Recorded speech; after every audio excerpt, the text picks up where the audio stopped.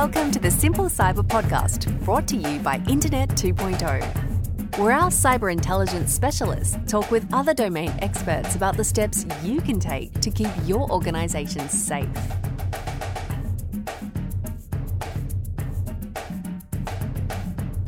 Thank you very much indeed, Dave, for joining us today. We are going to get straight into the questions. The first question that I'd like to put to you is, could you please give us, in your view, a little bit of insight to the actual impact of business email compromise for Australian businesses? Yeah, thanks for having me, Chris. And I'd love to. So business email compromise is one of the biggest cybersecurity problems, issues in the world today. To run through the numbers quickly so everyone can understand the scale, under the notifiable breach reporting scheme that Australia runs, 57% of all cyber attacks and reporting of those breaches in the last 6 months from January to June 2021 was attacking credentials.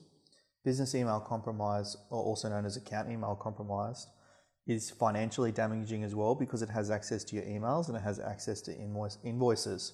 So every single person in Australia has an email account. A lot of people store passwords, do processing of payments, interact with people who owe them money or are owed money to them through their email. And this is one of the primary methods of communication in the modern world. So the FBI assessed that the industry, or the total addressable market for business email compromise from a criminal standpoint, is $26.2 billion. And the Australian Cybersecurity Centre published a report that $634 million AUD was lost in 2019 from Australians alone to these types of online scams.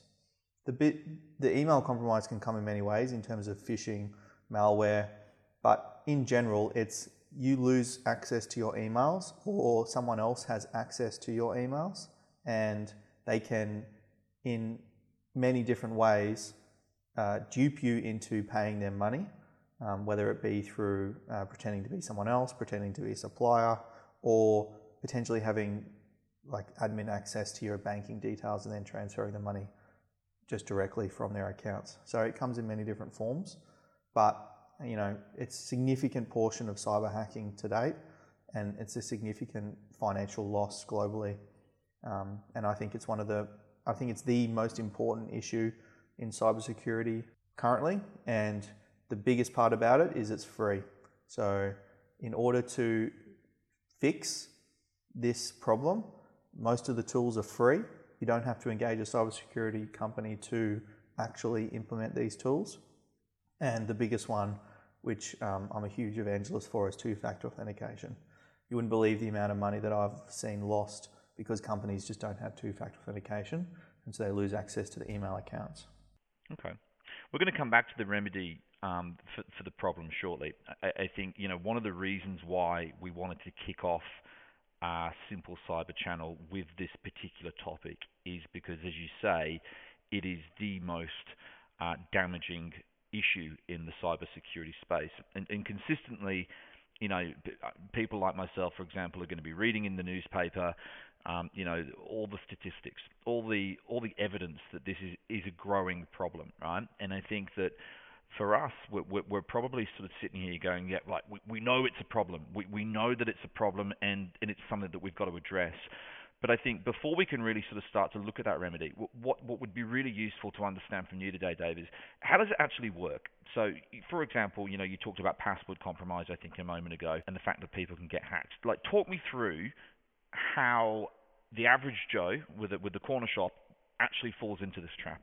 What actually is the sequence? Put me in the mind of a hacker. If you're looking at a business email compromise from a hacking or a credential loss point of view, the best way to think about it is like if you can physically kind of picture in your head your passwords and your email account and how you interact with that online. Because it's an abstract thing that isn't actually abstract. It's lines of code out in the internet. And if you can physically picture it and where it goes and how it looks like, we can take you through the process. So firstly, every email account has a an admin login, whether it's a username or the email itself, and then a password assigned to that. So that specific email in itself is the only credential initially that you need in order to access that email and then interact with that email. So those credential loss is one of the biggest things that the hacking organizations around the world, the criminal networks, everyone is actually targeting, because this is one of the key things. It's the key to getting into your email accounts. Now, back in the day, criminals used to rob banks and, hold people up on the street and do all this kind of violent things. These days, they don't actually need to do that. And especially with Corona, the biggest access point of your money is actually through online digital banking and through your emails. And so this is why it's such a big market and it's such a big problem in cyberspace. So if you can picture yourself signing in with your email on your browser to your password and email account, when you sign with that email and password onto the browser, that data and that password goes to the email provider, and they have that on a server in the cloud or something like that, and that password and email interacts with that server. It has to go through the telco network from your computer to their server, and then it authenticates, because all your emails are actually stored on the cloud now, not on your phone or your server or your computer at home. So that's the first step. The transition of information between the email provider and yourself has to be secure. So if you have malware, or you haven't cleaned your computer, or you don't have any cybersecurity endpoint protection or antivirus or anything on your computer, and hackers can put stuff like malware or bad things on your computer, then they can harvest those credentials in multiple technical different ways. So that's the first point of weakness. The major point of weakness, though, is people putting their email and usernames into third-party systems that the email server provider doesn't control. So there are two major ways that happens, and that's through phishing and through just the loss of third-party supply chain attacks. And I'll go through this in an example. So phishing is a perfect one that everyone talks about in cybersecurity, but it's basically the hacker will send you an email pretending to be someone else, pretending to be maybe the email server provider or your bank or something like that. They'll send it from an account that looks similar, so they'll make little changes to the email. So that's one of the key things you can pick up when you're looking at phishing emails. If that's an email account that you've never seen before, or it looks like, let's call it NAB, and they write, the NAB email is, at nab.com.au, for example. That's your bank. But if they write NAB and they write the B like a weird B, like a Russian B or something like that, they've taken that email domain out and they're able to use that to phish you. So then they'll send you an email looking like NAB, and it looks like NAB, and you're like, oh, this is weird. I didn't know I had to re-sign into my bank through the browser. I normally use the app. And when you look at the email, you can actually see the email address that it's coming from, or you can actually hover over a link that people are showing you. So you get your mouse and you hover over the link that they want you to click and sign into it, and then you look down at the bottom left-hand side of your screen. Most of the time you can actually see the link that they're trying to direct you to. And if it isn't clearly the bank's website, then that's a phishing. And so what they're trying to do is they're trying to dupe you or trick you into clicking those links, signing in with your credentials, your real credentials, into the systems. And then because of that, they can then harvest your credentials, actually get your password and username, and then go into your bank pretending to be you and pull your money out. The second way people lose a lot of their credentials is the use of third-party systems. So, you sign your email and username into Google, and you're using Google. Google spends a lot of money, a lot of software engineering time making sure their systems are secure and that there's no ways for hackers to get in. But what they can't control is the third-party websites. The Jack and Joe's fish shop down the road that has a website that wants you to sign in because they've just decided to do online ordering of coffees and fish and chips. Those people's websites are not secure. They don't have the money to defend them. They don't have the technical skills to put secure things in place. They're going to buy older systems that are unpatched in order to interact financially with their customers. And so hackers will go after those people and attack them and steal all their user clients and credentials. And that's what you see when you see all the big hacks go through the news. It's the third-party sites that don't have as good a security as Google, for example, on the credentials that their users have. Now, what the hacker is doing is they're taking all those credentials, because so many people use the same credential as they use in Google as they do on that third-party site. So The best way to defend against this is, one, don't sign in with your normal email and password on people's third-party sites, regardless of what that is. Normally, sites provide a token where you can sign in through Google. Use that all the time. Never give your password out, because you're giving that password to a third party. You're trusting that third party to protect it, and they probably don't have the money to spend on it. To give you an example, most fintech cybersecurity startups, they might only have 10, 20, 30 employees doing all the work.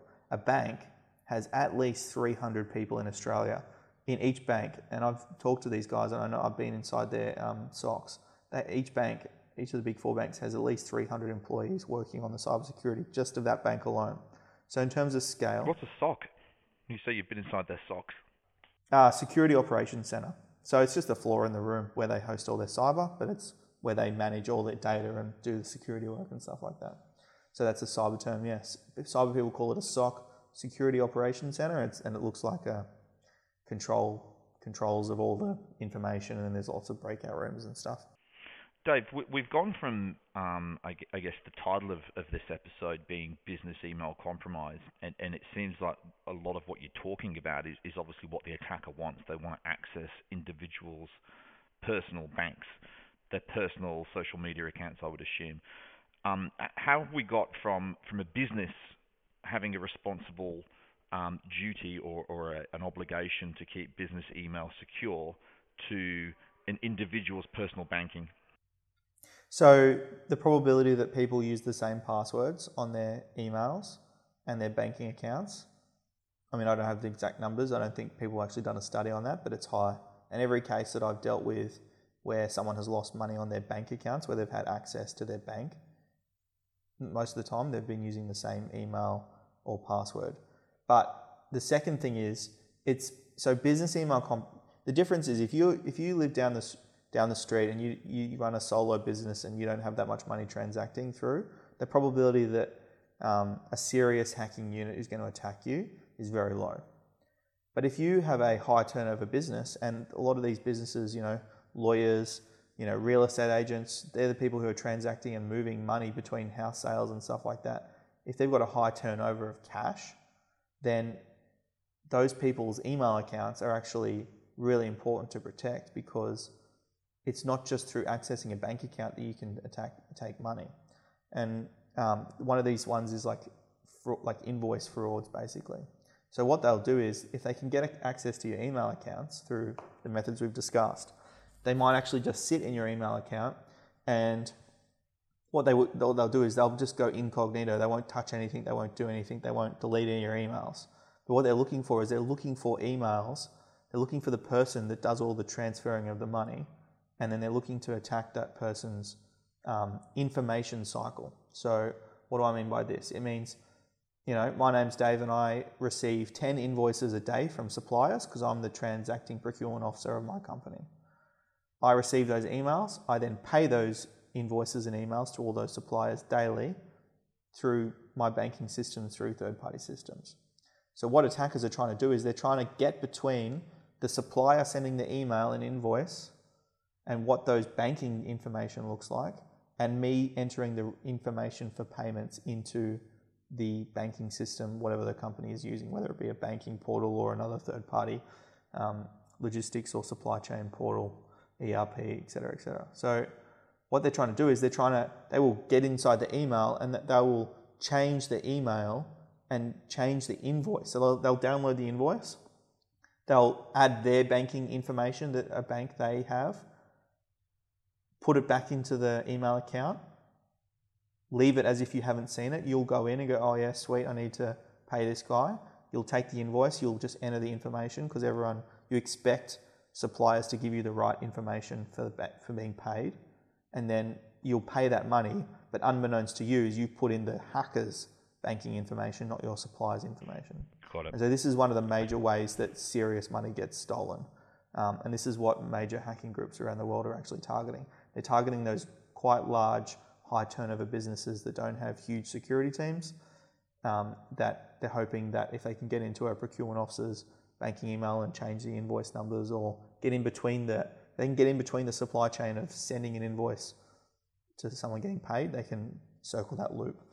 And a very quick way to defeat that is making sure the procurement officer rings the supplier and has a voice confirmation of the banking details. It's probably one of the biggest ways you can defeat that, and having those processes for your company. But it's easy to let go. And I saw during Corona, when it came through in March 2020, that was when a huge amount of business email compromise, phishing and fraud scams happened all over the world. Some multi-million-dollar ones in Australia, multi-million ones in Europe that I dealt with, as part of being a cybersecurity professional, because people were not sitting next to each other in the office anymore, so they were unable to check. And so when an invoice gets handed through multiple employees, it's very easy to sit in between that, change the invoice numbers if you're a hacker, and escape with a lot of money. Dave, you've mentioned the global presence of this criminal activity and these crime groups. What government's responsible? Is it here in Australia, the Australian government? If we, for example, in the company that I work for, or one of the companies that I've worked for in the past, is it up to the Australian government to protect us and chase these bad guys once they've got what they want and help us, get our money back? Or where do the responsibilities lie? So, government doesn't care if hackers can access your email. In their opinion, it's your responsibility to defend it. Two-factor authentication is free. There's a few other methods you can do. It's your money. You need to make sure you have decent security controls in order to protect that. If lots and lots and lots of money gets stolen, in the millions of dollars kind of mark for a single client, then obviously the police will get involved and take it up as a case. Now, the AFP run a business email compromise task force that's solely focused on this type of crime, and they're run out of the Australian Cybersecurity Centre. And the police and everyone take it quite seriously.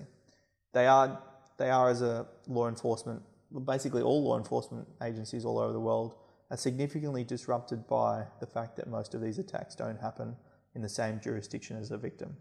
So back in the day, if you've got a guy breaking into a shop, burning a shop down, stealing all the money out of the cash register, the probability that guy lives within driving distance of that victim is most of the time guaranteed. Whereas business email compromise is happening over the internet.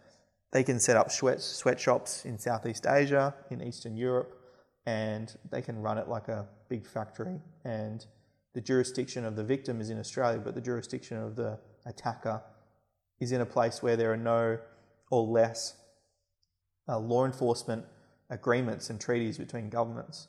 And so what the hacking groups do is they stage, so they'll sit in a very unsafe place to us, but a safe place legally to them. They'll run all these sweatshops, they'll run the hacking from their perspective.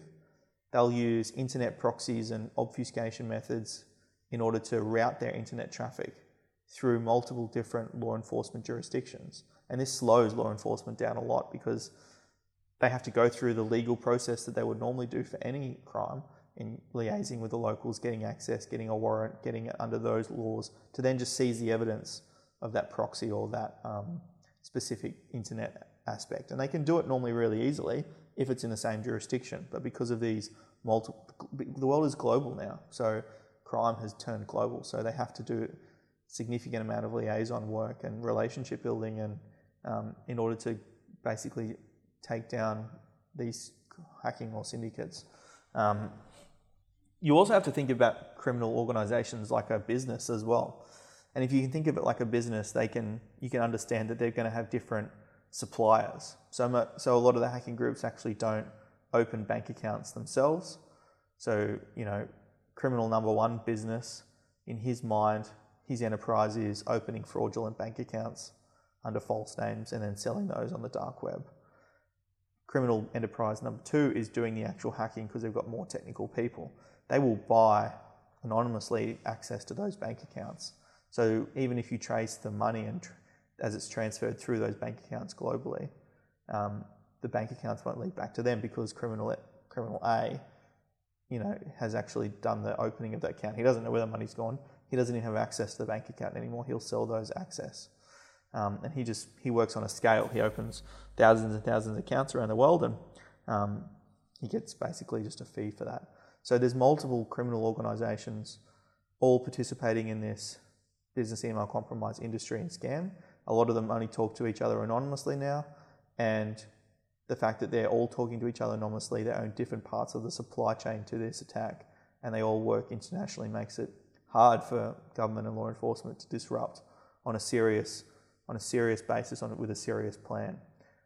I think we definitely can defeat this type of criminal activity, but the first onus definitely is on the user, because you're the only person who can implement two-factor authentication.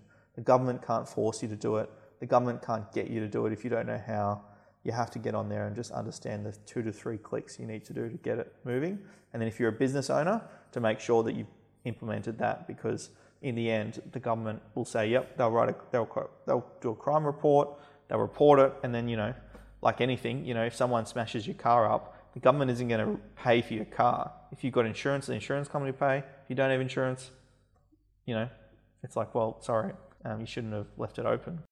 Dave, it's really insightful to see, I guess, the scale of the issue on an international basis. As you say, the victim is often not in the same jurisdiction as the criminal, and I think it's, even more enforcing to actually do something about it, right? You've mentioned already a couple of times two-factor authentication, and I guess I'll just explain quickly for listeners that aren't clear what that is. When you enter a password, you occasionally will have a system that forces you to enter a code that might have been texted to you or sent via an email. So there's a second layer of authentication to ensure that it is indeed you.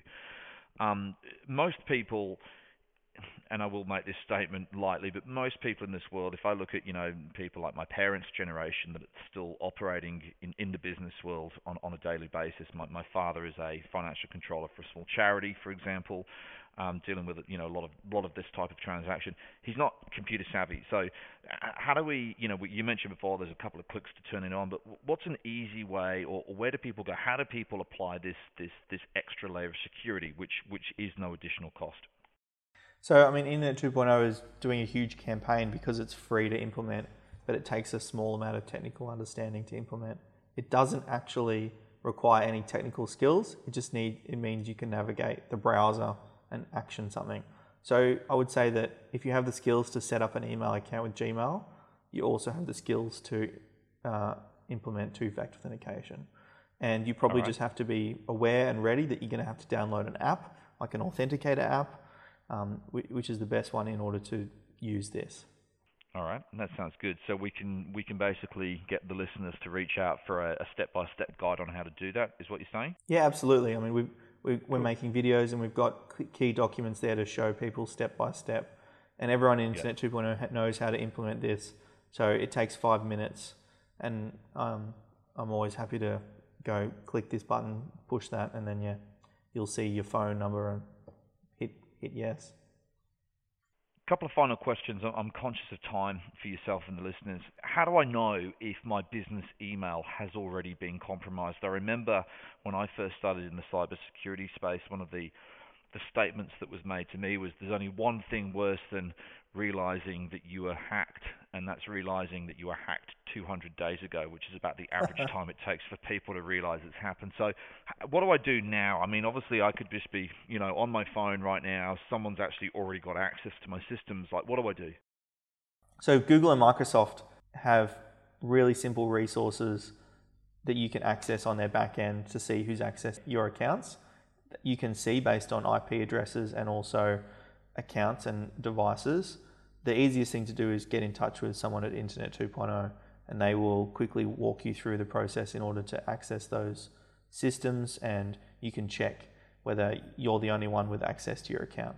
That sounds like it'll take minutes, not hours. No, 5 minutes. It's very easy, as long as you're next to your laptop. Okay. Final question before we wrap up and let you go. When you opened, I think in the first or the second question, you were talking about the scale of the issue and some of the frightening statistics that Australian businesses are currently faced with. What's the worst that can happen here from a single business owner who fails to put in place basic security around their email? So for a business, There's a really good example last year that was covered by a great journalist called Angus Grigg in the AFR. They were a fund and they lost several $1 million. Being the nature of what they are as a financial fund, they hold a lot of investors' money. That fund was immediately closed based off the fact that they lost money to a business email compromise scam, because the investors and the staff and the board didn't have trust or confidence in that fund to operate and not lose more money. So that immediately closed, and those business owners, they lost everything. I've seen other business owners who have, had a serious problem with a lot of investors or suppliers or the bank, for example, because of that lack of security, because they're holding a lot of money. I've dealt with some businesses who are trying to follow up on behalf of customers, and there's been like senior pensioners that have lost life savings through the nature they've given their entire banking account access across to criminals. So the worst thing that can happen is you can lose a lot of money, and depending on where you're at in terms of business, does that have impact confidence in both your suppliers, customers, but also your investors? Okay, thanks, Dave. So for all the listeners that have subscribed to the channel, we will be circulating through the documentation that was mentioned in today's podcast. I just want to take this opportunity to say a big thank you to you, Dave, for your time and your comprehensive responses, and leave it there for today, and thanks again. Awesome. Well, Chris, welcome to the Business Email Compromise Evangelizing Network. It's your job to now tell 3 people today to make sure they've got 2-factor authentication, and hopefully together we can all defend ourselves. Sounds like a good plan. Thanks, Dave. See you later.